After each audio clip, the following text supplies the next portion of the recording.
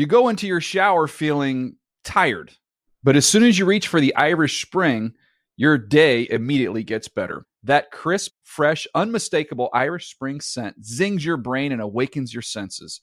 So when you finally emerge from the shower 37 minutes later, because you pay the water bill so you can stay in there as long as you want, you're ready to take on the day and smell great doing it. Irish Spring Body Wash and Bar Soap. Fresh, green, Irish. Shop now at a store near you. Getting ready to take on spring? Make your first move with the reliable performance and power of Steel battery tools.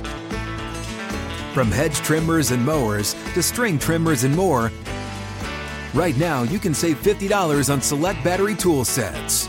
Real Steel. Offer valid on select AK system sets through June 16, 2024. See participating retailer for details.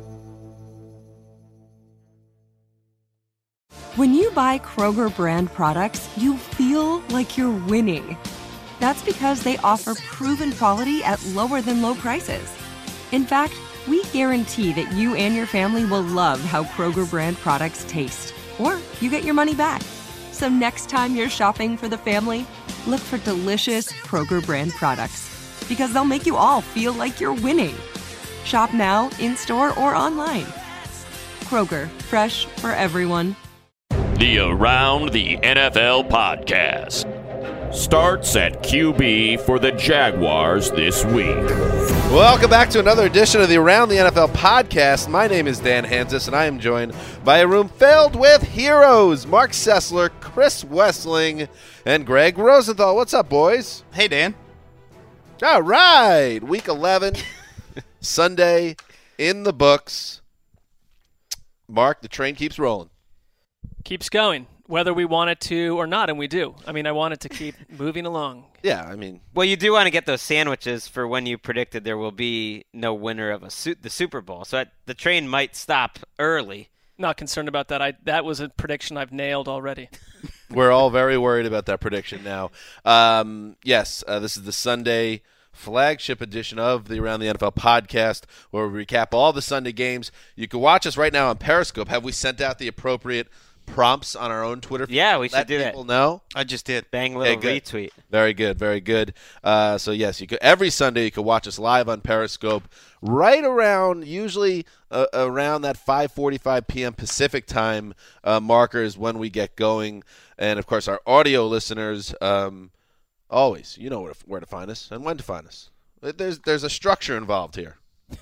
There's been a couple of really good weeks of NFL action. I thought things slowed down a little bit today in terms of, lifetime memories. Yeah. When the biggest storyline is that we set a modern Super Bowl NFL record for missed extra points, and that's the big takeaway so far of this week. For a lot of people, maybe this wasn't the best week, but still, it's fun to talk about football, and that's what we're going to do. Got a lot of games to talk about. Should we get into it? Please, yeah. Well, we might as well start with the best team in the NFC right now, the Dallas Cowboys. This is an 8-minute drive for the Cowboys, 2nd and 8 at the Raven 13. Blitz look, here they come. Prescott slant, Dez 5 to the goal line. Touchdown!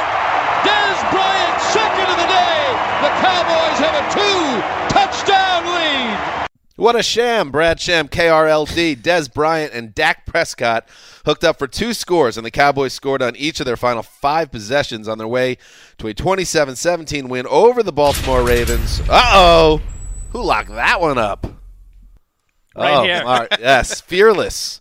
Mark picking the 8-1 Cowboys. It's not an upset of the week. I don't know why this continues to be a thing with this so-called segment. Okay. I mean, all right. You got it right. 1-0 in Week 11 locks. Congratulations. That's how I look at it. Greg. Yes. 27-17 win for the Cowboys over the Ravens. The Dallas offense sputtered here early before reminding us once again how dangerous they can be regardless of their opponent. I am so impressed by Dak Prescott and the Cowboys coaching staff in terms of their ability to adjust. We've seen this a number of times where they start slow. Dean Pease, who has done a great job with the Ravens defense despite his unfortunate name, confused them early. Lots of blitzes, lots of short drives for Dallas. They didn't know where the rusher was going. They made their adjustments. He got the ball out of his hand quickly. Took a lot of hits early in this game, and then they just make it look so easy. Only ended up with 9 drives in the entire game. First 4 punted, last 5 scored. I mean, they only had 3 the entire second half, and they were 10-play drive, 14-play drive, 13-play drives that ended in touchdowns.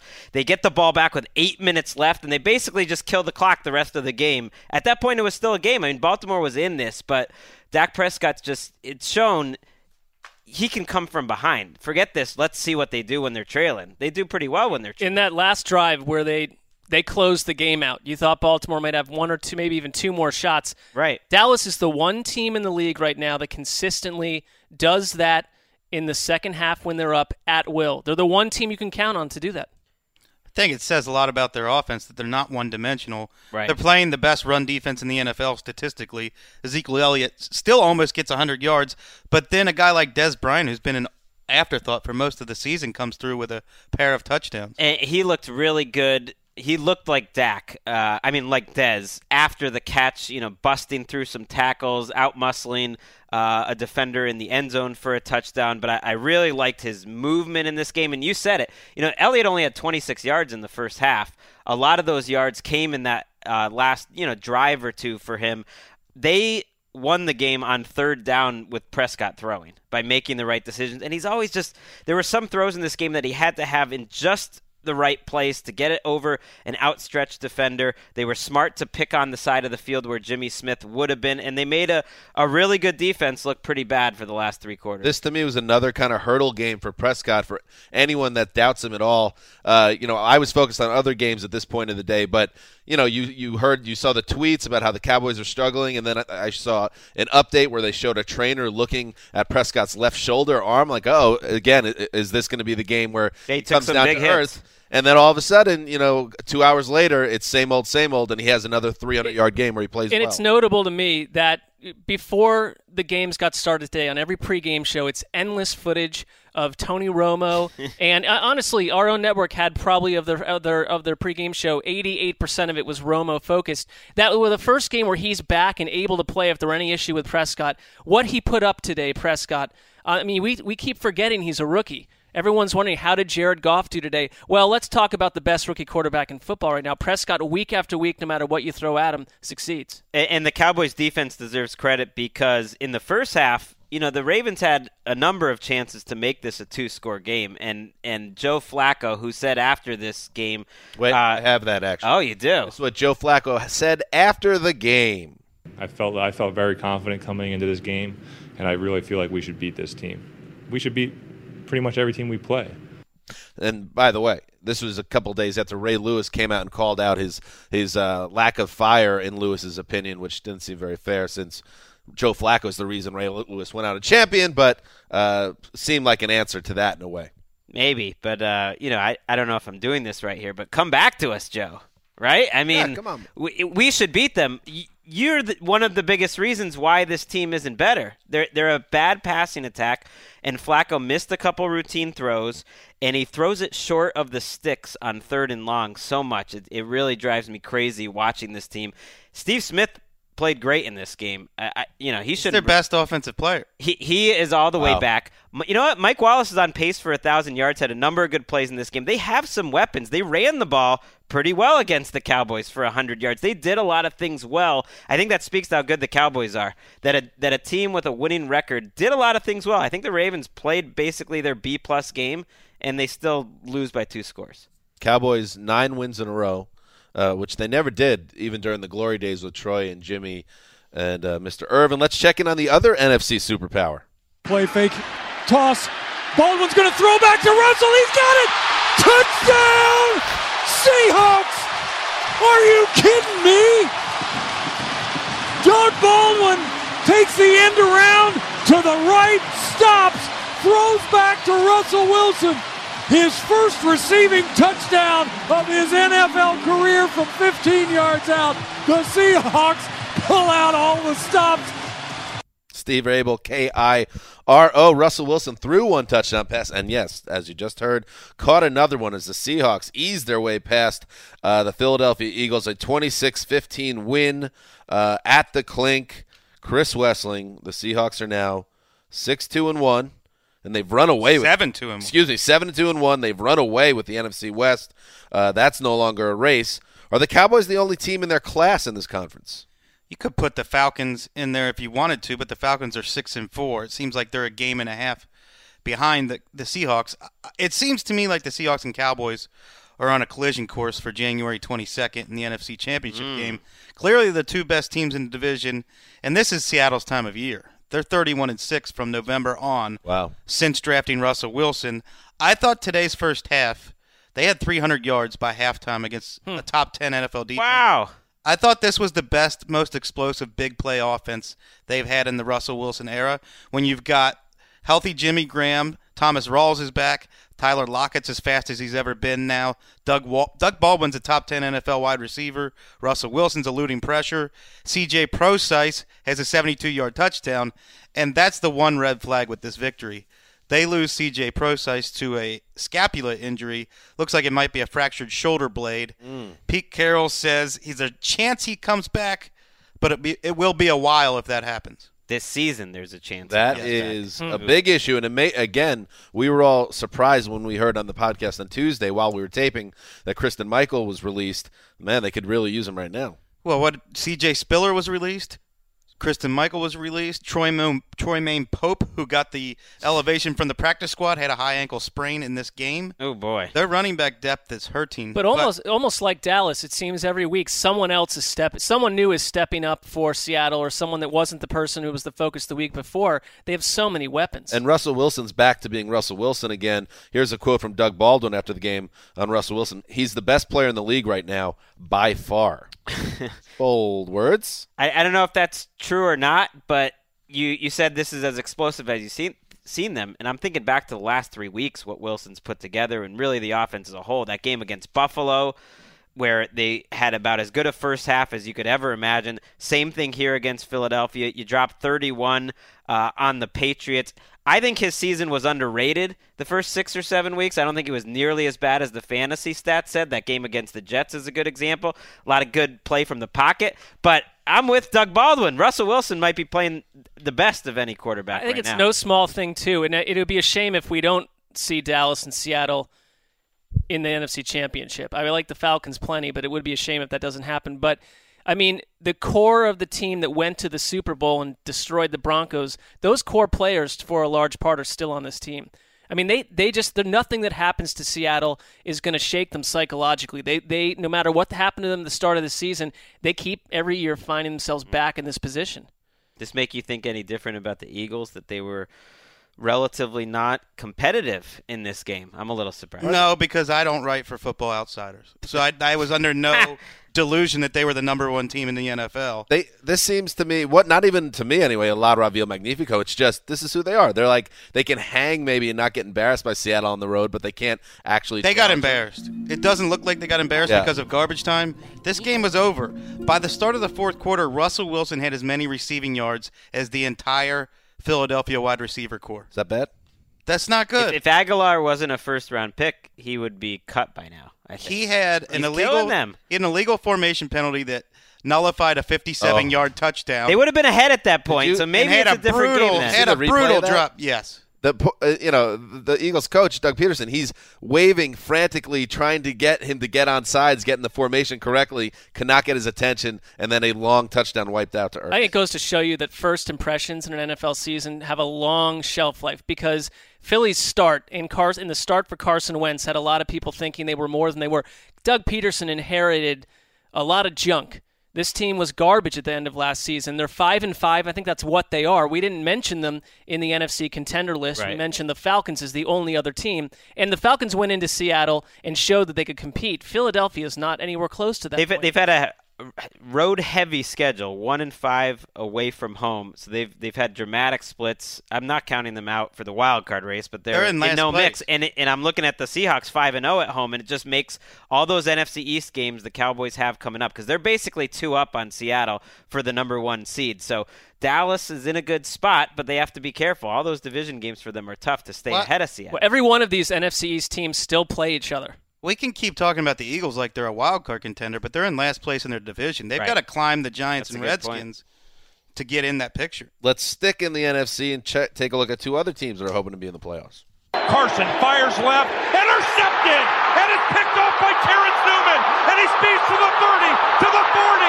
He's inside the, check that, Xavier Rhodes, to the 30, 20, touchdown!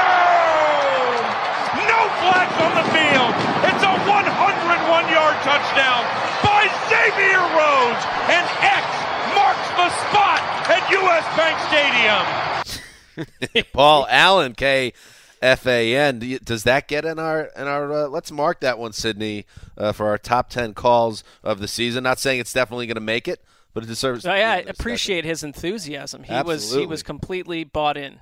The streak is over for the team of ATL. The Vikings got a 100-yard interception return from Xavier Rhodes, which you heard, and a 103-yard kickoff return for Cordell Patterson in a 30-24 win over the Cardinals at U.S. Bank Stadium. Uh-oh. Somebody locked something up? That's because I got faith in the team of ATL. Way to go, Vikings. Locked it up in a big spot. I picked the Vikings as well. Yeah, that's great. Kissing Cousins, come join us. Get back in. We're going to get back in. Go. Back in. This NFC North, it's lousy. We got some special teams touchdowns, defensive touchdowns. Les is in. Mark, come back. Sure, what's the issue? Well, you picked against them this week. Sure, I did. In a coin flip game, big deal. Well, they were the better team in this game. I mean, who was? The Vikings. I mean, maybe. They did have 217 yards, which is troubling. It's a little bit of the formula early in the season. Yes, it is. They needed to have the first game in more than 50 years with 2 100-yard plays in it. Hey, those are plays, though. They did it. They got outgained. Yeah, they maybe outplayed the Cardinals. This game could have gone either way. Well, wait, Chris, let me ask you something from a different angle. Can we officially be concerned about the Cardinals at this point? I mean, Carson Palmer. I came on this show 3 weeks ago and said let's fork the Cardinals. Right. They don't have an offensive line. Carson Palmer issues. Was hit 15 times today. He's the first quarterback all year to be pressured on 60% or more of his dropbacks in a single game, according to Pro Football Focus. He also looks like an old man now. He does. And he doesn't move well in the pocket. We've been saying that all season. Happen quickly. My Tom Brady thing not looking good, but just another reminder here how quickly these things happen. His cast isn't nearly as good or playing nearly as well this year, but especially on that last drive where they had a chance at the end of the game to actually steal the game outright because it was a 6-point difference, and the pass rush was coming after him. He had nowhere to go and couldn't move. I mean, their second leading receiver, if you don't count David Johnson, is Jermaine Gresham. 2 for 33. Who had a highlight reel touchdown. Right, but what happened to that receiving corps? Like Michael Floyd had the flu today, so that's one reason why you might not expect him to do as well. Okay. But I mean, your quarterback is on the run, and you're asking a guy who's not mobile to be on the run. We talked about it on Thursday. Whether you think the Vikings have a good pass rush or not, they got the job done today. Cardinals O-line will make a lot of teams get healthy on their pass rush. John Brown's a guy, though, that was a difference maker. Now you look at this game, for instance, 4 targets, no catches. He was the one targeted on that 100-yard reception interception return, which you could say he had a little part of. Maybe he was held. Maybe he didn't fight through it. I was shocked to see Xavier Rhodes pulling away from John Brown on a 100-yard sprint. Like Xavier Rhodes. You know what I mean? Dan will love this. What kind of miles per hour do you think Xavier Rhodes reached? Ooh. Well, almost exclusively NFL players run at 21.4 miles per hour. Since you're saying that he pulled away from John Brown, I'm going to say he ran 21.9. I think it was 22.4. Oh, which is that's fast. Which is one of the highest speeds by anybody with the ball in their hands all year this year. That play that was behind us there, that drew a pass interference, that trick play by the Vikings, they pulled out all the stops today. It set up Asiata's touchdown there right there, but the little flip pass to Bradford and downfield, liked it. We talked about that on Thursday, that They could not lose 5 in a row here, especially with the kind of a wounded animal. Don't do the drop, Sid. We don't want PETA coming after us. A Cardinals team that did not even look good in their win against San Francisco last week at home. This was a game that Vikings had to have, and they played with urgency and closed out a game. They've been letting too many games get out the door this season. It's a shame their offensive line and running backs have been such a big problem this year, because I think we were right about a lot about this team. That Adam Thielen and Cordero Patterson are good wide receivers now. Thielen was a difference in this game. He was their number one receiver with Patrick Peterson basically taking Diggs out of the game. And Thielen came up huge. He's had a pretty good year. Cordero Patterson is making plays every week. And Sam Bradford is still having his best season of his career. Go ahead. No, go ahead. No, go ahead. No. Wow. No. Let's all just go Wes, around. why don't you I go? insist. No, I'll go. No, Greg. The Cardinals. But I think that – no, go ahead. The Cardinals find ways to lose games. They seem like they have like a losing mentality, that whatever they can do to lose a game, they will. I agree. Even when they look a little better. It's shocking because, they were about to have another year-long documentary about them and Bruce Arians and everyone else done about them. And they're a shadow of themselves, and as is their division. The NFC West, which was such a beast recently, is just a disaster right now. I think the window is closed on the Cardinals as a Super Bowl contender, at least this group. Carson Palmer looks old. All of a sudden, that wide receiver group, which, Wes, I'm sure when you wrote your pieces about the best groups, they were always near the top. Larry Fitzgerald could retire after this year. John Brown is MIA. Michael Floyd's a week-to-week proposition. I mean, they re-signed Jerron Brown, and people are excited about that. I don't know. I think it's too early to put them to bed for good as far as their Super Bowl window. It wouldn't surprise me if they protected Carson Palmer better next year, and he has a good year. Do you think he definitely is their starting quarterback next season? I do. I think his contract makes him that, and I think Arians still likes him. And I think if you look at pure offense, total yards, they're a top 10 offense. Well, it's a start here for our team of ATL. They got off the schneid since we picked them. They're on Thanksgiving in a battle for first place. 2 wins in 4 days, potentially. Against the Lions. It's a start. See, we're all on the same page here. We're all in. If they can win on Thursday, that 4-game losing streak will be ancient history. Oh, yeah. All right, let's move on. Let's check out what's going on over in the AFC. Dalton takes the snap. Final play of the game. AFC. The Bengals need a touchdown to win. Buffalo needs a stop. A heave towards the end zone, and it's knocked down. Incomplete, and Buffalo will win. Andy Dalton's heave at the horn does not find a home, and the Buffalo Bills have come to Cincinnati to keep their playoff hopes alive and beaten the Bengals 16-12. Hey, Murph. John Murphy, WGR. Oh, Sid, this was one of those games. Loser unhappy with outcome, but able to keep it in proper perspective. Let's hope so for the Cincinnati Bengals' sake, because Andy Dalton's desperation prayer went unanswered as time ran out. You just heard that, and we all inched one step closer to a January without Westivus, following a 16-12 Bills victory over the Bengals in Cincinnati. The big story out of this, Cincinnati. What are they? 3-6-1 now? Yes. I mean, which is a dreadful record, and that's going to be hard. Terrible To come back from. I'd rather be 3-7 than 3-6-1. I disagree. That's a hot take. That's a terrible take. That's not a good take. That's the worst take of the season. They're not coming back from it. There's no coming Arguably back. the worst take ever on this podcast. I stand by it. X's if you're going to be bad, don't have that ugly 1 there. It's just embarrassing. But it gets even worse. You're 3-6-1. You just lost at home to Rex Ryan, and now A.J. Green suffered what we're hearing is a serious hamstring injury. That could end his season. And if A.J. Green's season's over, the Cincinnati Bengals season's over, let's be honest. And this is also, guys, a game where Bengals kicker Mike Nugent missed 2 extra points in the first half. 2 of those 11, record-breaking 11 misses. And the Cincinnati had the ball, around midfield with 30 seconds to play, down 4 points. You could do the math there. Even I could do the math there. And I once got a 39 on a state-mandated math test. That cost them the game, essentially.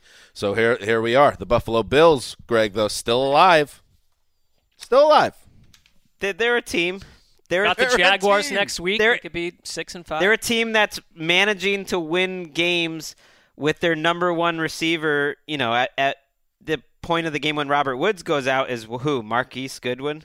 Oh, or it was a bunch of guys. Every year. It was a bunch of guys catching passes for them, only one of them had been on the team in August, and that was Goodwin. It's just Brandon Tate and Justin Hunter and Percy Harvin, who, shocker, hasn't come back lighting the world on fire thus far. Yeah, I think that this is a team. I feel like they were killed by injuries last year too, if I recall, and it's happening again. And LaShawn McCoy left this game. This is a really nice win for Buffalo, and I know Cincinnati's not good this year, but being able to hold off, their defense played incredibly well. I thought Cincinnati's offense looked terrible, and now you lose Shady McCoy to a dislocated thumb that he's going to have surgery on. From what I'm hearing, and the reports are out there that they're going to hope he plays next week. But, we've already seen West before them be overly optimistic with a McCoy timetable that leads to a setback. Who knows? Yeah, this one, the advantage here is that it's a thumb injury and not a hamstring, so it shouldn't limit his movement at all. You think he'd come back, that's fine. Where are you at, Wes? West of it's not going to happen. How do you fill the void? Well, I mean, they're only a game and a half out of first place. But they have 3 wins. The Ravens and Steelers ostensibly look like better teams. Would you admit that? They have a bet. One of those teams should finish with a winning record. Unlike my esteemed colleague Greg Rosenthal, who denied NFL networks basic mathematical principles by saying he'd rather be 3-6-1. Well, you can get a better draft pick. You're 3-7. They're not going anywhere anyways. I think the Steelers have to be considered heavy favorites now that they're relatively healthy in this division. The Bengals play the Ravens next week, so they can make up ground on them. I'm a little in denial about West Coast, yes. Well, listen, look at the Bengals are done. All right, Here is their schedule. You've got the Ravens, the Eagles, the Browns. You may even not beat the Browns. You never know. The Steelers, the Texans, and the Ravens. And they've never won a game without A.J. Green since they Well, that's exactly. The splits without him on the field with Andy Dalton as your quarterback. I mean, look, you lost your number one core player on offense. Their best player by far this year. And they haven't been able to find anyone next to him. Forget trying to find people open now that he's gone. Yeah. Give the Bills they're some probably credit. done. Oh, they're forked. Forget it. They're going to Baltimore next week. The Baltimore can officially kill them. Should we convene the 4 committee one last time this week? Yeah. We need to. Just, tie up some loose ends. And Cincinnati will obviously be one of the teams we talk about, so we can leave it some there house for now. cleaning. The Bills will not be forked. No, they got some heart. Relevant. This Bills team has some heart. They have all but they have 2 a quarterback games at playing home. well. Every game is at home, but 2 games the rest Mark, of the year. Rex Ryan has done a nice job, a coaching job this year. I think True or false? True. I think that he has. I think we've been saying that for a month plus, too. Anthony Lynn has done a great coaching Although, job, let's also Rob Ryan. They have done a good job. I don't know. But if they go 8-8, and that's what they're on pace for, let's also not get too carried away. Year 2 of their program. We'll have all offseason to get carried away about Rex I Ryan. do think they've overcome. They've overcome a lot. right. And there was a point in late September, early October, where people were ready for Rex Ryan to be sent into Nowheresville, and he's still around. 5-3 since week 3. That Miami loss, I think, really is going to haunt them. Mm-hmm. Most likely. No West of us though. And I was thinking, saddens me. We were he talking had about, to work on Westivus last year. That was for new listeners. Westivus, Westivus, of course, the annual Saturday Bengals playoff loss. One of my highlights of last football season was seeing all of the tweets from people in New Zealand and Denmark and Ireland celebrating Westivus along with me. And just last week, you and I were talking about, maybe we could all have the day off and we could have a real fun party together to celebrate. Yeah. Alas. We can still all try 4 to of get us. Yeah, right. How are all 4 of us going to be off on a playoff Saturday? Rendering ourselves completely non-essential to the operation while we're hammered at some bar. And then they're like, don't bother with Sunday or the next week after that either. We're cool. Nobody said it was realistic. It was just something that was being kicked around. Raining on my parade, Greg. Exactly. Come on, everybody. Welcome to the Around the NFL podcast. This is Nick Shook alongside Jeremy Bergman. All right, let's move on and check out another AFC East team. Tannehill back to throw. Here comes the blitz. He gets it off corner of the end zone. They make the catch. Parker. The Dolphins touchdown Miami. Take the lead. What an unbelievable throw and catch by Devontae Parker. I can't believe it. What a comeback this has been. The Dolphins were held scoreless for the first 56 minutes of game time on Sunday and faced a double-digit deficit late in the fourth quarter, but back-to-back Ryan Tannehill led touchdown drives. Is that onions I smell? Are those onions? I don't know. Are they? Today I'm going to show you a little bit about growing huge onions. Capped with a game-winning connection to Devontae Parker, lifted Miami to a 14-10 win that spoiled Jared Goff's NFL debut. Mark Sessler. Talking to you, buddy. The Dolphins have now won 5 straight, and they're starting to get good at this dramatic win stuff. I didn't find this game dramatic on any level. There was a point here where Miami, and yes, they punched in the touchdown to win it, that it looked like it was going to potentially go into overtime, which I think to any viewer would have been a horror. I mean, it was a... Well, certainly you, for sure. Well, it was a rough game to watch. There was a period late in the second half where Ryan Tannehill was averaging about 2 yards per attempt. And Jared Goff, for all the hype around his first start, did not look much different to me than Case Keenum in terms of the pure result. I think he has some natural gifts that Case Keenum maybe does not have, but he looked I should hope so. like a complete rookie to me, and it's a lot to do with the offense around him. I give the credit to the Dolphins. They're 6-4. It was an ugly win. You got to get some of these to stay alive. The way the Dolphins are built, they're not going to look pretty every week. There's no way around it. Well, It's a great defense. 11 drives to start the game with no points, and then 2 touchdowns in the last 4 minutes is wild. Right. They at one point had, I think it was 8 punts and a turnover, and then they suddenly heated up. The Rams' defense is legitimate. I mean, it is an excellent defense, and it doesn't really seem to matter who they play. It's not a matchup defense. They've shut down 4 teams in a row.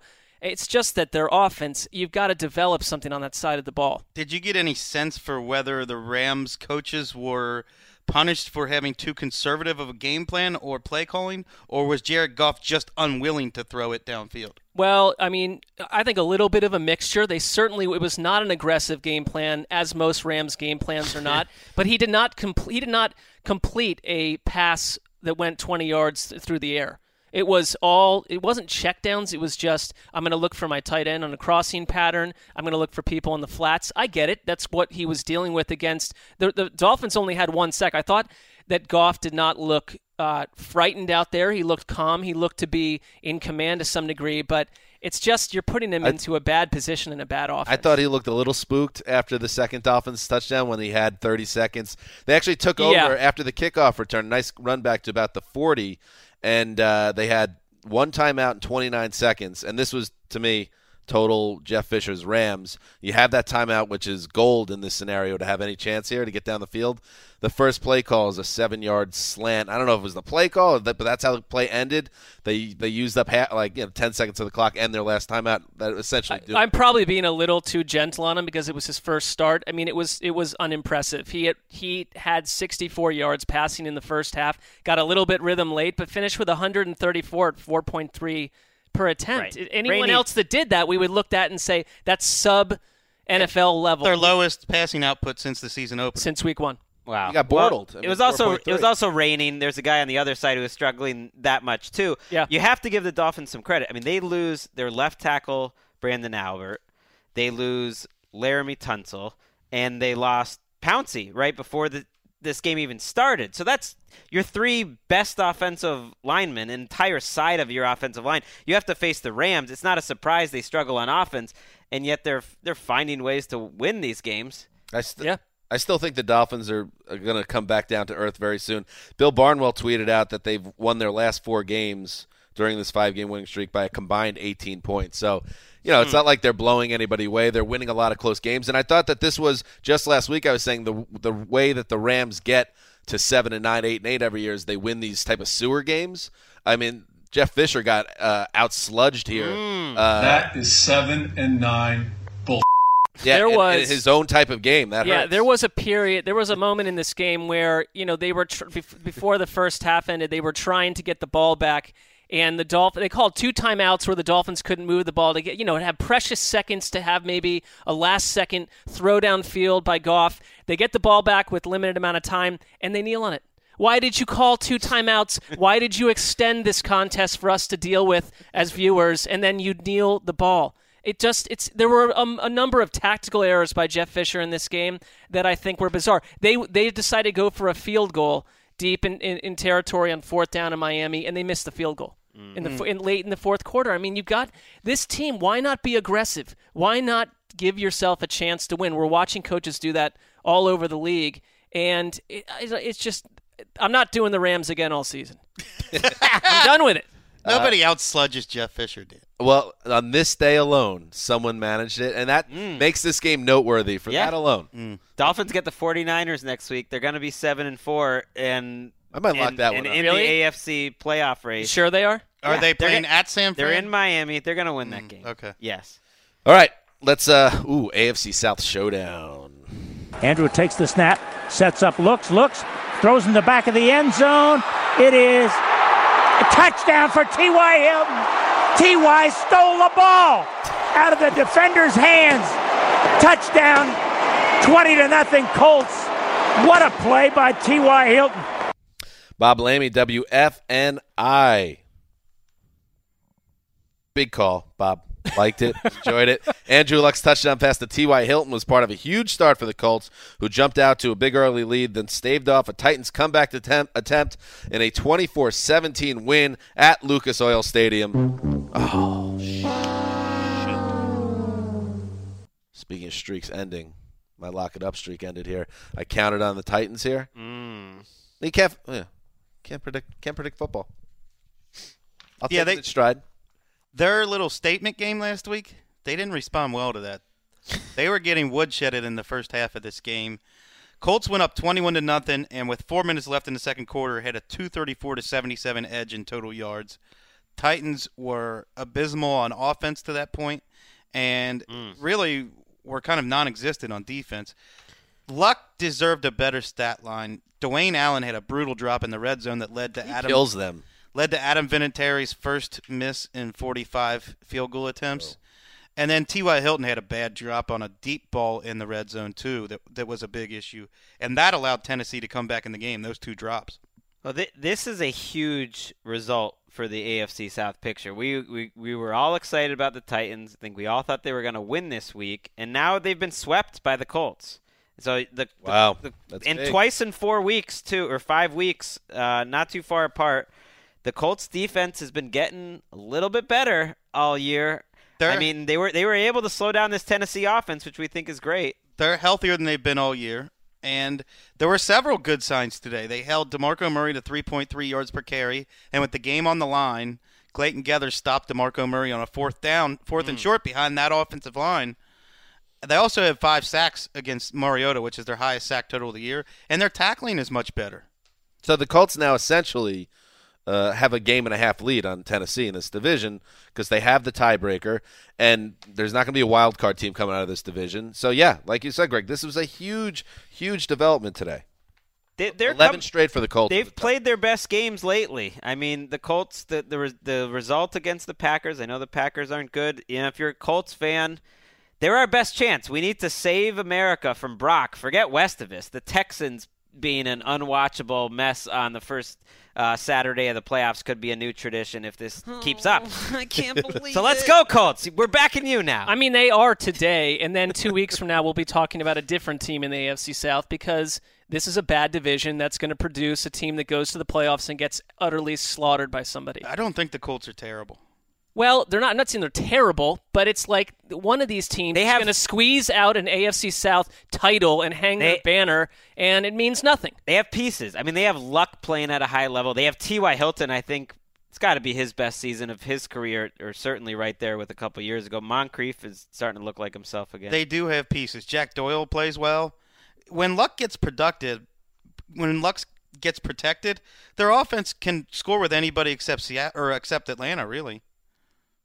I'm disappointed. I thought at the Titans, if the score was reversed, we would all be feeling great about Tennessee. Yeah, and we all like them. Listen, this is a team that a week ago was the most fun team to watch, and now they're cast aside and they're gone again. Well, it's just, I mean, that's the NFL in 2016. Well, it absolutely is. This soft underbelly of the roster of teams, like everyone can get beat pretty handily on any given week, and Tennessee reminded us of that today. Let's move on. Manning takes the shotgun snap. Bears bring pressure. He throws it over the middle. Wide open Shepard. Touchdown Giants. 15 yards. Manning to Shepard. And the Giants are in front. Oh, yeah, that's my boy Bob Papa at WFA. And Sterling Shepard's touchdown hookup with Eli Manning put the Giants up for good on Sunday as Big Blue overcame a slow start to beat the Bears 22-16 at the Meadowlands. The Giants have won 5 straight for the first time since their 2007 Super Bowl season. Mr. Sessler, the Giants are doing something in 2016 they could not do last year. They're closing out teams. They are. I think it has a lot to do with their defense. You know, Jay Cutler and the Bears were driving for a potential game-winning touchdown here, and they got a big sack on him, and then Landon Collins, his 4th straight game with an interception. This was a huge one that essentially sealed the win. And, you know, the New York Giants are an imperfect team. There's no question about it, but this is the second week in a row where what I thought was their fatal flaw was their ground game showed up today. It wasn't from wire to wire, but it showed up in moments. And you're right. They overcame a first half that a Giants team from a different year wouldn't have had the defense to stay in it. And they climbed back in today and got it done. It was not a pretty win, and the Giants don't seem to have a lot of pretty victories in general. They've won every game by 1 score. Their biggest margin of victory was the London game, which was, you know, basically an interception return, and you win by a touchdown. Yeah. Tom Coughlin's team lost this game countless times, as any Giants fan will tell you. So I really, despite the fact that they beat, and that last drive by Jay Cutler, I try to get Greg excited at one point downstairs, like, oh, he's driving down the field, but that collapsed in a big way once he got past midfield. I flip it over, fumble, interception, next 2 plays. I'm like, you're just torturing me. He hit a couple good passes before that, but I thought that was a big win for the Giants because they lose these games historically, and they took care of business. Well, it was also the game that got the very wacky PAT situation from today. We'll go our whole lifetime and maybe not see that happen again.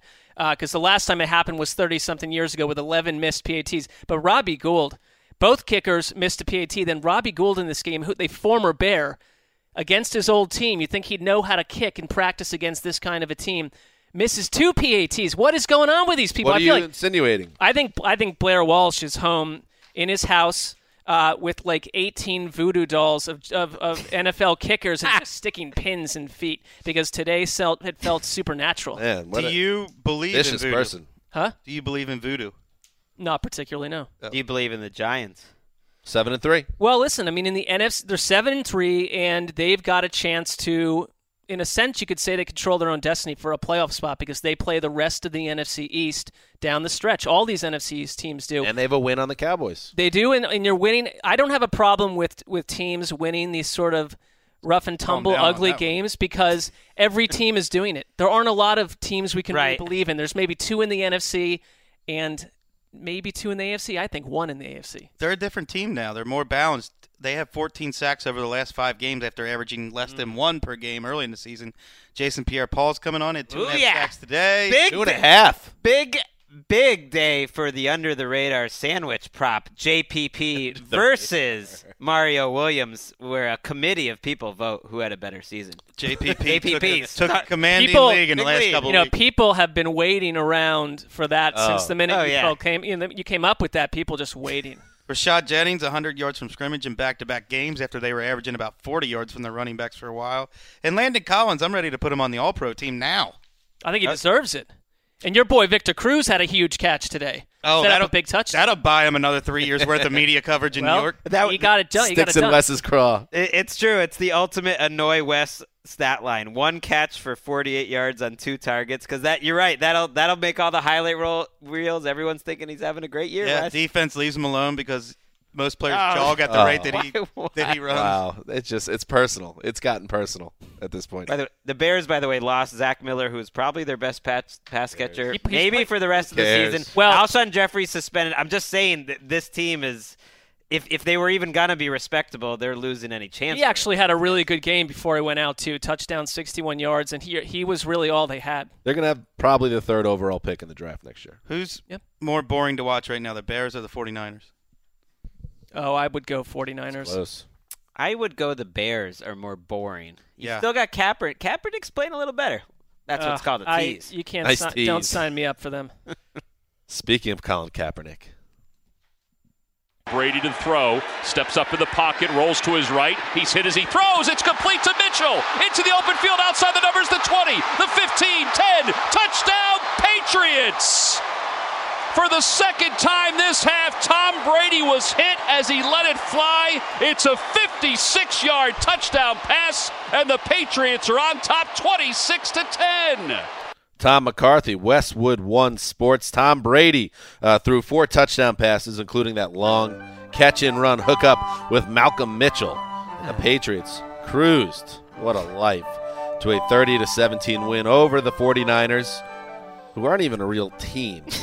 And they've lost 9 straight games. Greg, San Francisco actually entered the fourth quarter down 3 points. Yes. But the charade ended there. Not even charade, charade. Tom Brady, we've been talking about on this podcast, has made a living this year improvising plays with his feet, and that's what this game was all about, was his footwork, getting out of the way of pressure, delivering while hit, almost to the point where it's concerning that this is not a way for a Patriots offense to really make their living. Tom Brady kind of improvising, making people miss. But it worked for today. I don't feel like I learned anything about the Patriots today. The same concerns I had going into the day, I still have leaving them, but they're certainly good enough to drop the 49ers. Oh. It's almost. Wait, what? How could we lock this up? Oh, wait. Oh, Wes had something here. Jeff Triplett bit. Oh, he didn't kick anyone out? No, he didn't kick anyone out, but he did, I was thinking of you. He did give a penalty to Chip Kelly for leaving the sideline multiple times, which is something only an over-officious jerk would do. Who gives that penalty? It was certainly it was an out there lock of the week by you. I appreciated it. You went for it. I gave the segment the sincerity it deserved. It's a huge hit segment, Wes. It's about me. I invite you to come up with a replacement. I demand you to try to beat Lock of the Week. The Lock of the Week puts a bounce in my step, but not because I take it seriously. Well, and also this Tom Brady thing is personal between him and you. That's true. After you called him out for slight regression, he made it a point to show better pocket movement than he did at 28. 16 touchdowns, 1 interception so far. He basically beat a JV team today. So I know you guys are going to do your little, I am not feeling good about how great he looked against the 49ers pass rush. This ain't 2012 anymore. This is a different San Francisco 49ers. Let's wait till he starts playing some teams. It has nothing to do with the 49ers pass rush. When you go into your, go down into your little cave and watch your game, you crank up your Game Pass next week. Just take a look at the way Tom Brady moves this year. He moves better than he did 5 years ago or 10 years ago. I get it. The jury's still out on science. I get it. He's Ken Stabler in his prime. You guys are locked in on this. But hashtag market improvement. Ken Stabler wishes he was Tom Brady. Listen, the bottom line here is if you want to get all excited about beating the 49ers, go ahead. Have fun. Who is Nobody's excited about beating the 49ers. Out in the middle of the field, a straw man. No one's talking about the 49ers. It's the whole season. No, get excited. I said I have concerns. Brady. This game didn't make me feel great at all. Then again, they were missing Gronk. It's another reminder when Gronk's not there, they're not the same team. Because if Gronk's there, they're not going to have 13 What about points. Malcolm Mitchell? It's absolutely true. It's also another reminder that Dan's got another 5 years of watching Tom Brady destroy the AFC. A lot of things can change, even this season, gentlemen. That's all I'll say on that. Mark, how many wins against over 500 teams for the Patriots, by the way? Oh, is this our new straw man that the Patriots really aren't a good team? Yeah, now actual stats and records. That's a straw man argument, too. I got it. I'm saying Dolphins, Texans. I guess that's probably when the schedule tightens up, specifically in January. Let's see how Tommy looks. Okay. Want to pass? I like that guy in Titanic that's like, I tried to build a nice ship for you, Rose, as the waters creep up around your neckline. I don't remember that scene.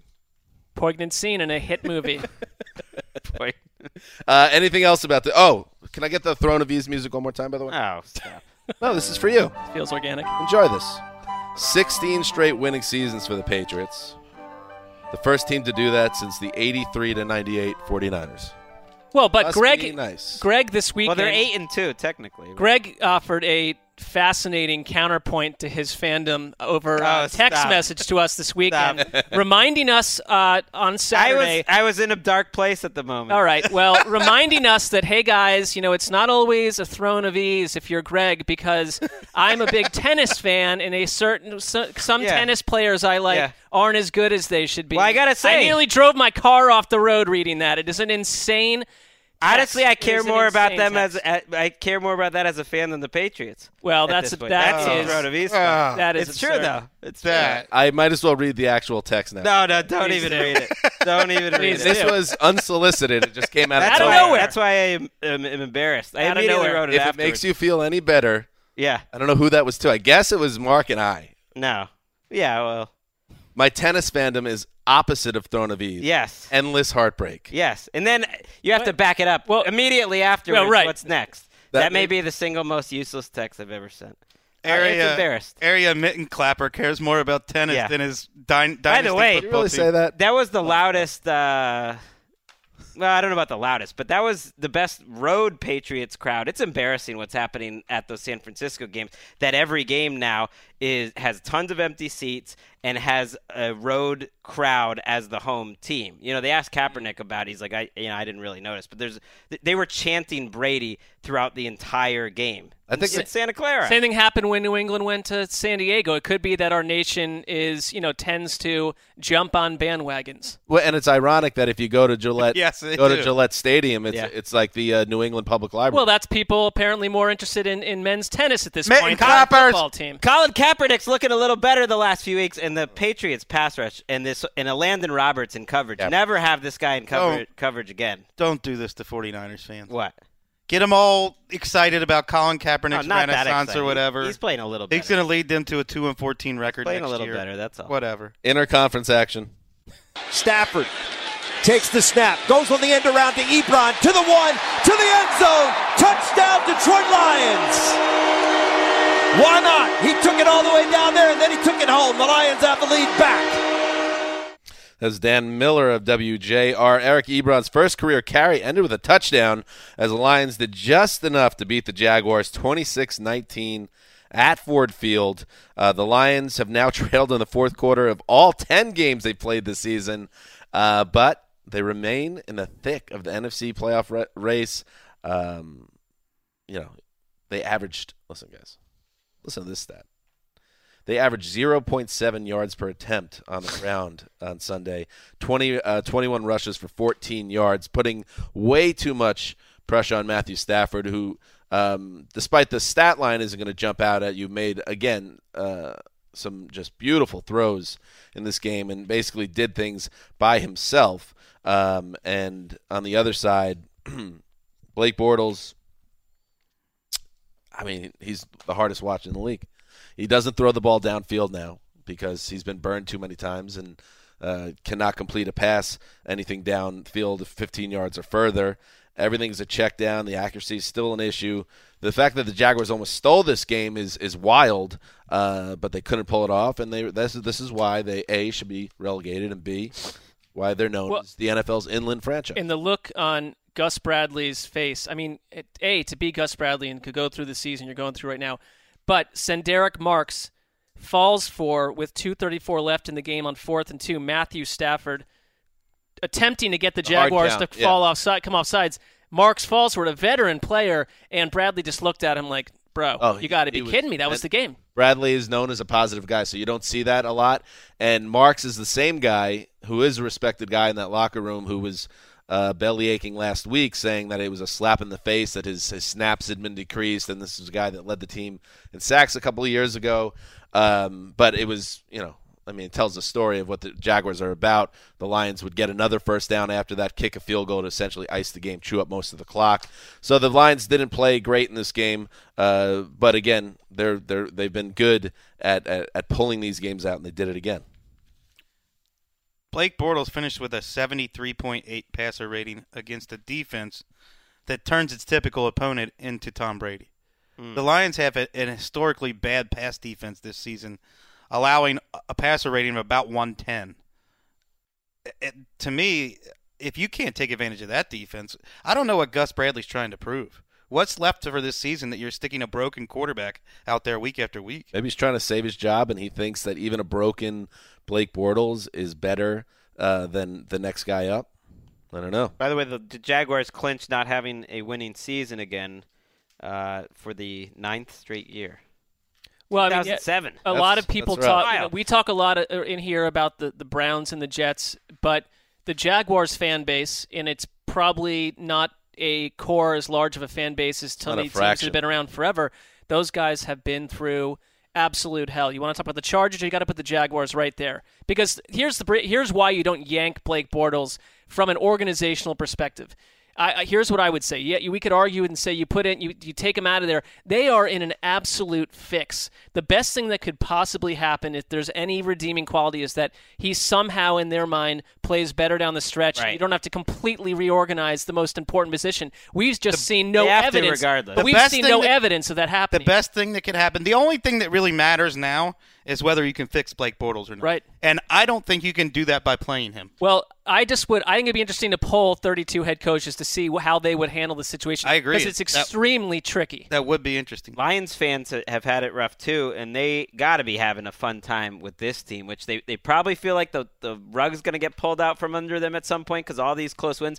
But it's been exciting. That Raphael Bush move that he made on the interception was one of the moves and the plays of the year. I mean, his quickness, he looked like Reggie Bush in his prime.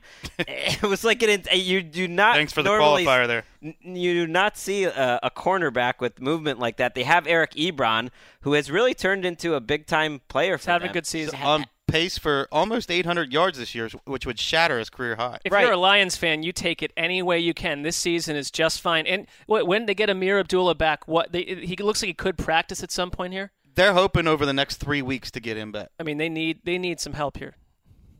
All right. And now, actual dialogue from a commercial advertising a real CBS television. What's harder than preventing a nuclear disaster? Preventing a nuclear disaster. Thank you for coming. With your mother. I'm sorry, what? More interconference action. What the heck? Here's the snap. Winston play action fake. Looks to the right. Throws it to the right. Caught ball. Touchdown Tampa Bay. Buccaneers score a touchdown for the first time of the game. And Alan Cross has his first career touchdown grab. How about that? The Buccaneers turn that interception return by Chris Conte into a touchdown. Gene Deckerhoff. WFUS. Bucks quarterback Jameis Winston threw for 331 yards and hit tight end Alan Cross for a key insurance touchdown in the fourth quarter on the way to a 19-17 upset win over the Chiefs at Arrowhead Stadium. Go figure. Greg, the Chiefs had won 17 of their last 19 games in the regular season before today. How'd they let the Bucks snipe them? Well, their offensive struggles from the last few weeks continued. and more importantly, Jameis Winston was easily the best quarterback on the field, and the Bucs offense did something I didn't think they had it in them to do, which is they really dominated this game. Their first 6 drives of the game went for over 50 yards, all 6 of them. They only had 8 drives in this game, which is about as low as you can ever have, and they still had 442 yards. They kept converting on third down, like 3rd and 5, 3rd and 8, 3rd and 3. Jameis Winston, I think, was 12 for 14 on third down for 133 yards. And he made a really good defense that was missing some players. I mean, Marcus Peters wasn't out there. Dee Ford got hurt during the game. That definitely hurt them. But I didn't think the Bucs had this sort of complete game in them where they looked like the better team in Kansas City. And credit to them. Their 2 best games of the season, back-to-back weeks against the Bears. Are you and more Chiefs. interested in the Tampa Bay Buccaneers or the New England Patriots at this point? Oh, the Bucs aren't even my second favorite team. They're not even in the top 3 right now. There is fair question. Mark is hinting at there's a little bounce in Greg's step when the Bucs play well, all going back to the scientist holy war. No, Marcus Mariota they're versus both. Jameis Winston. We're both enjoying Jameis and Mariota playing well over the last 8 weeks. Winston was. Were you speaking on behalf of West? It's true though, right? You don't. You nice have little nothing. Act, a little olive branch. Yeah, you have nothing against Winston. You wrote a very complimentary piece this offseason where you said they're both great. He's a nice little quarterback. Oh, stop. Now he's just trying to. Oh, those are fighting words. When did Chris Conte turn into this turnover machine? What's going on with his November? Yeah, his interception of Alex Smith in the red zone was the biggest play of the game. Alex Smith made that big error that you kind of just don't expect Alex Smith to make, and that was Until the big January. part because the Bucs had wasted a lot of their drives. They had a fumble at the end of one of them, and they kicked field goals I think 4 times when they were in the red zone. So this game was closer than it should have been. Does Kansas City lose this game if Marcus Peters is playing? They're without Jeremy Maclin, Marcus Peters, like Greg said, Dee Ford for half the game. Jamal Charles. You're talking about what? Three of their top 6 players they didn't play today? They haven't played well in a little while. They were very lucky to beat the Panthers when in Carolina. That's true. That was a fluky game. The Nick Foles versus the Jaguars game, I know Nick Foles was the quarterback, but they haven't really looked like the Chiefs team that we think could do some damage in about a month or so. Spencer Ware's 3 least productive yards from scrimmage games have been the 3 since he came back from his concussion. I find it fascinating that someone correctly predicted this upset on Twitter on Saturday. Not soon after Greg sent his wild tennis text. Were you motivated by it? Yeah, I was like, let's get back to brass tacks and start talking, correctly about the sport that we analyze. If I could circle back to the Locks of the Week segment. Now, you did a really nice job. Nailed it. Picking the 9-1 Cowboys to win. It's not an upset of the week. It is a lock. Thank you. If someone is asking me to lock down an aspect of their life, I'm not going to toy around and pick some road team with a 5-win record. No, I'm going to lock it. I think it's important, though, to hang some onions in a big spot. That's all.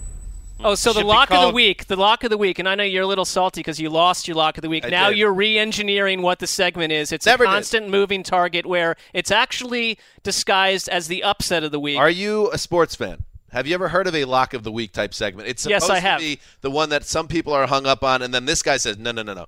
This is what's going to happen. That's your POV. That is your POV. That's what it is. That is what your POV says it is. The onion hanger of the week would make more sense than lock of the week. I agree. And I offered that on Saturday by predicting the Bucs to win. So I gave you both. I gave you a lock and an upset, and you're still asking for more. Here's the problem.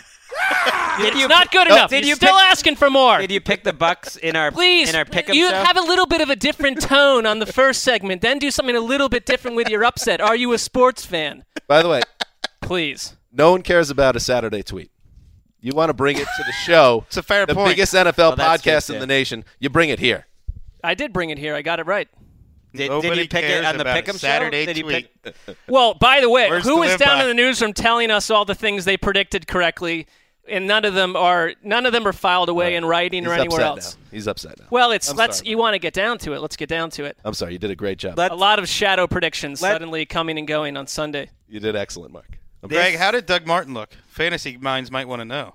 Better than his numbers. He was hitting the backfield so many times. He broke more tackles. I thought he looked pretty good. A lot of yards after contact. Their offensive line in the running game was a mess. I want to point out this Chiefs team is not a lock here for the playoffs. This game, not in the West. This game could really haunt them because it's one you counted on. Now you're going at Denver, at Atlanta the next 2 weeks. Versus Raiders, versus Titans, versus Broncos, at Chargers. That's as tough a ending slate as any team has. You can't blow games like this at home against Tampa. Time to start thinking differently about the Chiefs then. That's a pretty hard schedule. I think they're good enough if they get their act together and people back on the field that they can win a lot of those games and get to 10 wins. I trust Andy Reid. But I think they'll get to that 10 wins. But if they're still this banged up, Ford and Peters, and that's they could potentially go 3-3. But again, it comes back to the question of come on, 4 or 5 of these AFC playoff teams. How much do you really believe in them? Let's go back to an AFC matchup. Bye interconference talk. That's how you get into something else. Steelers show blitz, and they bring the extra guy. Look out, he's in the end zone, being chased, and he's hit, and the ball's out, and the Steelers, I think, have fallen on it. Pittsburgh says, officials say, touchdown, Pittsburgh. The Ryan Harris defensive score took any remaining uncertainty out of the equation on Sunday in Cleveland as the Steelers ended a 4-game losing streak with a 24-9 win over the Cleveland Browns. That was Bill Hillgrove of WDVE. Oh, Billy! Hey, Billy! Mark, the Browns are now 0-11, and their offensive line continues to be a major issue. Yeah, it's a theme that's been a terrible one for Browns quarterbacks. It was another game where we saw Cody Kessler, 8 sacks by the Steelers and punishing hits. A team that was among the worst in the league at sacking the quarterback, the Steelers. Yeah, and I think that was something we brought up on Thursday, but the counterpoint is you're playing Cleveland, and Cleveland, it's not always you did say on the they line. would discover a pass rush against they would. this And offensive it's line. not. It's some of these are on the quarterbacks too. If you're Josh McCown and you're holding the ball too long, or the same with Cody Kessler. But 8 sacks is 8 sacks when you get down to it. Kessler was knocked out with a concussion. McCown came in and he does what McCown does. He organized a touchdown drive, then had a horrible strip sack that resulted in a Steelers touchdown. Had a meeting ahead of Well, it's one of the few things that looked organized for the Browns. I mean, the floor has truly fallen out, and it was interesting to watch. I feel like Pittsburgh approached this almost the way that you would a preseason game, where you don't want to put anything on film. They seem to use about 1/10 of their playbook. And I'm not even being salty about it. I honestly, it was 2 straight 16-play drives that ate about 19 minutes off the clock. They both resulted in field goals, so it looked closer than it was. But you could tell right away that Cleveland cannot tackle anyone outside of Jamie Collins. And Le'Veon Bell had about 100 combined total yards in the first 10, 12 minutes of this game, and you just knew it was over. And Cleveland hung around to some degree later, only because Pittsburgh they didn't take their foot off the gas. They just seemed to know what they needed to do to get out of here. Bad weather. If you're a Steelers fan, and the weather wasn't great, but if you're a Steelers fan, and I saw Damashek on Twitter not happy about this, 313 total yards against the winless team, you would think that they would be able to do a little bit more, but maybe they, like Mark, you're saying, they were that conservative, knowing that the only way they could lose this game was by being reckless. Well, the only other option we have is to say Cleveland's defense clamped down, and that's not the impression this game gives you if you go watch it. I could see why Damashek, who also was spinning this narrative to my dismay all week about how this was some sort of a trap game for the Steelers. Well, it wasn't. They were going to win. It wasn't the prettiest win, but the Steelers are 5-5. They are not last year's high-powered team or the team from the year before. Reading your recap, it made me think the Steelers treated them not just as a little brother, but as a little brother who's more interested in playing Dungeons and Dragons than football. I really don't think that they wanted to expose much of a game plan, and they did not need to. Well, one of the wildest stats I've ever seen is that Ben Roethlisberger is now tied, or he has the most wins of any tied with Derek Anderson quarterback in Cleveland Stadium. What?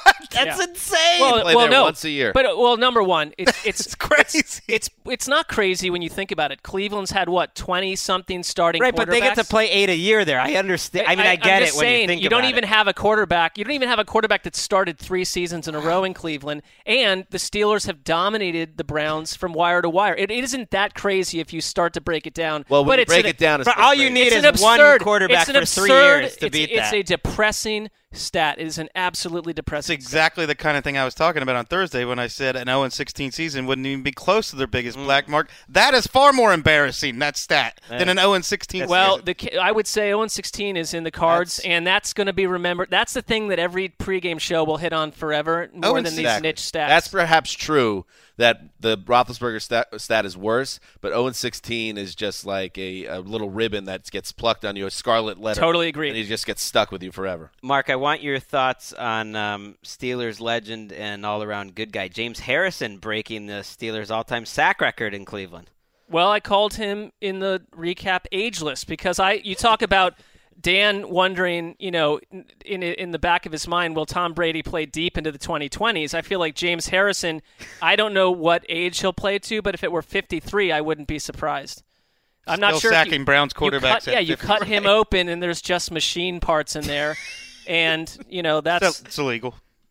Well, he's sneaky bit on your. He's been on your radar for a long time. Well, ever since he almost killed Colt McCoy. I don't think any AFC North fan that has to deal with James Harrison finds him to be likable. Here's why I think the Browns are going 0-16. They get worse every week. Yeah. And it's that off. Early in the season when they were frisky and they were playing teams tight, they could run the ball. And you mentioned on our Thursday preview, Mark, that they don't even run the ball. They don't even try to run the ball because their offensive line is such a joke right now. Their quarterbacks, and you've said, have been hit more than any quarterbacks in the entire league. So it's crazy because that offensive line was good in the past. They got to get through a game with one quarterback. But can we do that first before we do anything else? When was the last game they've had with one quarterback? Terrell Pryor, who's been the most optimistic guy ever on a winless team. Every week you hear positive things coming from him about his hopes about the team. He finally, after the game, kind of went off a little bit. I wouldn't say went off, but his frustrations boiled over. He called it bullcrap that the offensive line cannot protect these quarterbacks, and he hates that maybe it's the former quarterback in him talking as well, and it's just these guys getting killed week after week after week. Another concussion for Cody Kessler. All right, let's move on. Which takes us to Sunday Night Football. Sunday night. The Packers had no answer for Kirk Cousins, who threw for 375 yards and 3 touchdowns as the Redskins rolled to a 42-24 win over, and let's call it like it is, an overmatched Green Bay team. Mark Sessler, you told us many times as we watched this game tonight that you were sick of seeing the Packers in the national spotlight. It's starting to look like you're going to get your wish come January. I am tired of seeing them on national television. And what I'm tired of is no matter what happens to the Green Bay Packers, Dom Capers exists nonstop to preside over a defense that year after year is, a little bit up and down, and tonight just got torched. And, we talked about, the Redskins exciting to watch. They were tonight. On Thursday.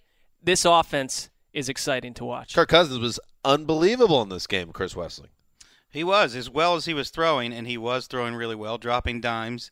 This Packers defense is going through a stretch that is as futile as anything they've done in the last 7 decades. And it's hard to blame Dom Capers when you are pulling guys off the street. You just don't have bodies in the secondary. I rewatched their game last week against Mariota. They simply can't tackle. They don't cover and they don't tackle. And you saw that again tonight. They're the Washington Generals of statement games now. Everybody gets a statement game playing it. Right, it's true. We Sunday night. Oh, how does that feel, Greg? It doesn't. How do you like it? It doesn't really bother me because I understand it's kind of like a fun bit within the scheme of the show, so I don't really get upset. Sure. Look at your eyes right now, though. Your point was sabotaged. You're right, Wes, that if you look back, like we thought that Falcons win was kind of okay. Now the Falcons, they got it. That's a big win for them, a home win over a good NFC team. Then the Colts beat the Packers. We're like, wow, that's the best game the Colts have played in a long time. The Titans beat the Packers. That's they're the most exciting offense in the league. Every team gets a turn against this Packers defense, and it's no fluke because this Redskins offense has played great over the last month. This performance had been coming for a while. I have some numbers here. 153 points allowed now by the Packers in their last 4 games. That averages out, folks, to 38.3 points per game in those 4 games, the most in a 4-game span for this team since 1958, NBC tells us. And that was before the last touchdown, so I don't even know if that's even the right stat anymore. But the only thing that we do know is that it is absolutely dreadful what's going on that side of the ball. And you, Chris, you mentioned it. I'm not upset either. I don't care at all. I don't care at all anymore. I mean, you should have seen, by the way, the amount of back and forth between Sydney and I on our instant messaging agent about how to play this. Because then right before we started, you went and told Sydney that you wanted to hit Mark. So Sydney reported to me, and then we debated whether to do Greg and then you, or hit you because you thought you'd be safe. And then I threw it to Sid. And Sid, what was your thought on it? I just thought we should throw him off the scent a little bit. We Yeah. make him feel like he's safe. I didn't think I was safe. I understand the bit, and it's an enduringly funny bit. Keep at it. It's enduringly funny. I mean, Go people ahead. forget that pre-Brett Favre, the Packers, and you go the year before Magic Man Don Majkowski, that was a trash heap of an organization for a long time. And yeah, that was a long time ago. It was a super long time ago. But even this 4-game stretch with the points allowed, I'm shocked that none of those teams they were getting absolutely destroyed in those old seasons. There was I think it was an old YouTube video of there was a squirrel ran on the field at Lambeau Field a couple of weeks ago, and then did an end around post about when a fan who was so annoyed with the Packers stinking all through the 80s brought a turkey into the stadium and let it loose on the field. And then you go back and you look at Pro Football Reference to see how bad the Packers were all those years. My God. Yeah, from the time Lombardi left until the time that Reggie White and Brett Favre arrived. Anything else, folks, on this game? Here's what I think. I think the Redskins have established themselves as the 4th best team in the NFC. I know the Giants have a slightly better record by half a They're game. a better team than The Redskins are 6-1-1 in their last 8 games, and they belong. They're going to be in the playoffs, I think. Their offense travels. I mean, Kirk Cousins is playing really well. I think he played a lot worse than his numbers show over the first 4 or 5 weeks, but he has been on a roll. And now that he's mixing in the big plays, you got Fat Rob finishing out games. Like I think this team is is legit and it's not going anywhere, whereas the Giants I expect to fall off. By the way, the Reds, those throws by Cousins, those deep shots he was taking. Into the wind. We talked about this, I think, last week about how it's working out for him. He's going to get paid. There is no question right now. I mean, things can change in the NFL quickly, but right now, that move that he made, he's making $20 million this year, and he's going to be in the top 6 or 7 paid quarterbacks in the league probably this time next year. Yeah, and you have to look at what Jay Gruden has done too. I think he's someone that personally I kind of slowed to him. I didn't really take the whole Jay Gruden thing seriously, but honestly, he can coach offense. I mean, what they've done over the last 2 seasons is the whole team's changed. The whole identity of the team has completely been transformed. We were talking before we started, though. I still don't rule out the Packers at 4-6 because that division is so bad. But they have to go to Philadelphia next week. They have Houston. They have Seattle coming up too. So I think it's a different Packers team this year. I do, but the articles this week were all about Aaron Rodgers and what's wrong, and he doesn't talk to his family. Like the defense is. They're the ones who aren't talking to their family. They should. I don't know. People should check if they're talking to their families. I mean, Aaron Rodgers played fine last week. I watched that Titans game. Aaron Rodgers played pretty well. Aaron Rodgers today. He played well today. Played very well today. So their problems go a lot beyond it. It's like Wes pointed out, though. I mean, there are position groups that are run into the absolute dirt at this point. There's no bodies left, and you can't survive that way. I mean, depth. That 2010 Packers team that won a Super Bowl infamously had so many guys. But they have no on pass IR. rush. They've got nothing. And that's not injury related. You're not gonna see Aaron Rodgers come out this year and say everybody relax because he knows it. Right at the end of the game when the tight end Jared Cook fumbled, the game was basically over already. And you could see Rodgers' body language. He was he can't believe what's happening. What's happened, and I'm fascinated now to see what's going to become of the Packers if they do flame out totally and miss the playoffs. What happens next? Get a new coach. A lot of people who were incorrect about the way Jay Gruden handled RG3 and Kirk Cousins owe Jay Gruden an apology. I think a lot of people, and I include myself, and I think a lot of us expected him not to make it as a head coach, and it looks like it's working in Washington. Mm-hmm. Hey, by the way, Mark, if you were trying to prevent a nuclear disaster. What's harder than preventing a nuclear disaster? Preventing a nuclear disaster. Thank you for coming. With your mother. I've met your mother, very nice woman. Mm-hmm. Do you think she would help or hinder you if you were trying to prevent a nuclear disaster? You think you're saying would she try to stop me from preventing it, or her joining the effort would make it right? You're tougher? You're tasked with stopping a nuclear disaster. You're in a Scorpion would she Mondays at 9 p.m. On CBS. You are tasked with stopping a nuclear attack. Would your mom help or hurt you towards that? She has always given me great advice. That said, I don't feel very capable, with or without a family member attached to it, of stopping a nuclear disaster. I don't even know who to speak to. How would I even? I would be the wrong person to assign that to. I wouldn't want that. Okay. Well, I think you could. Yeah, that would be true of all of this. But personally, I know for me, I think it would hinder. It would hinder it because I would decide to do something. She'd be like, "Well, you really sure that's the right thing to do to stop the nuclear attack?" That would be Debbie. That would be Debbie. See, I know that your mom listens to the show a lot. It's a lot like Brock Osweiler. Let's hear him again. Oh, I can't believe it. She does listen, so shout out to Debbie. Debbie. I think she's not going to enjoy that moment of the show. Deb Rosenthal listens? Oh, yeah. Deb Hansis has never heard a second of the show. My mom. Really? Yeah. My wife has never listened, but yeah. Wes, what would happen? I mean, my mom would come in and clean house. She would take the bull by the reins, or however that thing goes. Horns. Oh, yeah, the bull by the horns. It's a long day. Yeah. It's a long day. My mom would clean house. Yeah, I mean, my mom would probably help. She would help me, I would think. I guess the thing is none of us are able to say who it is that we're clean house who. What, U.S. Congress? She'd walk into the Joint Chiefs of Staffs meetings and would be leading it by the end. I mean, again, the question would be, why are the Joint Chief of Staffs suggesting that Wes, Mark, Dan, or Greg to stop the nuclear they've tried everything else. We're like the MacGruber in this situation. It's like they've got to go rogue. Plot to every sci-fi movie in the history of the world, you have to have a little or a lot willing suspension of disbelief. Okay. I'm glad we settled on that. We'll be back on Tuesday. This is a different week. It's Thanksgiving week here in the States. We'll have our regular Tuesday show where we'll also preview the Thanksgiving games. And then we'll probably be back the next day with our second pod the day after. Is that how we're going to do this? We will. Yeah. Preview all of the rest of Week 12.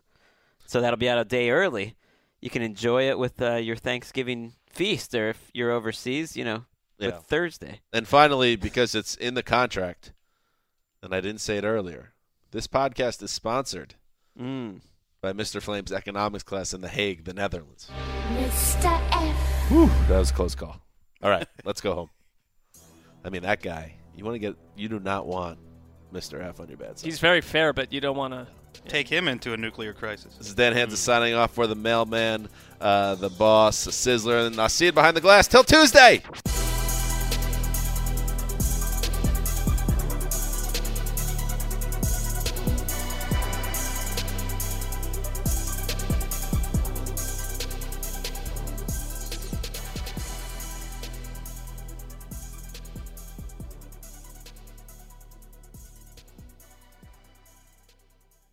What Good happened job. to the fans that used to do the laser pointers into people's eyes? Why don't we have more of that?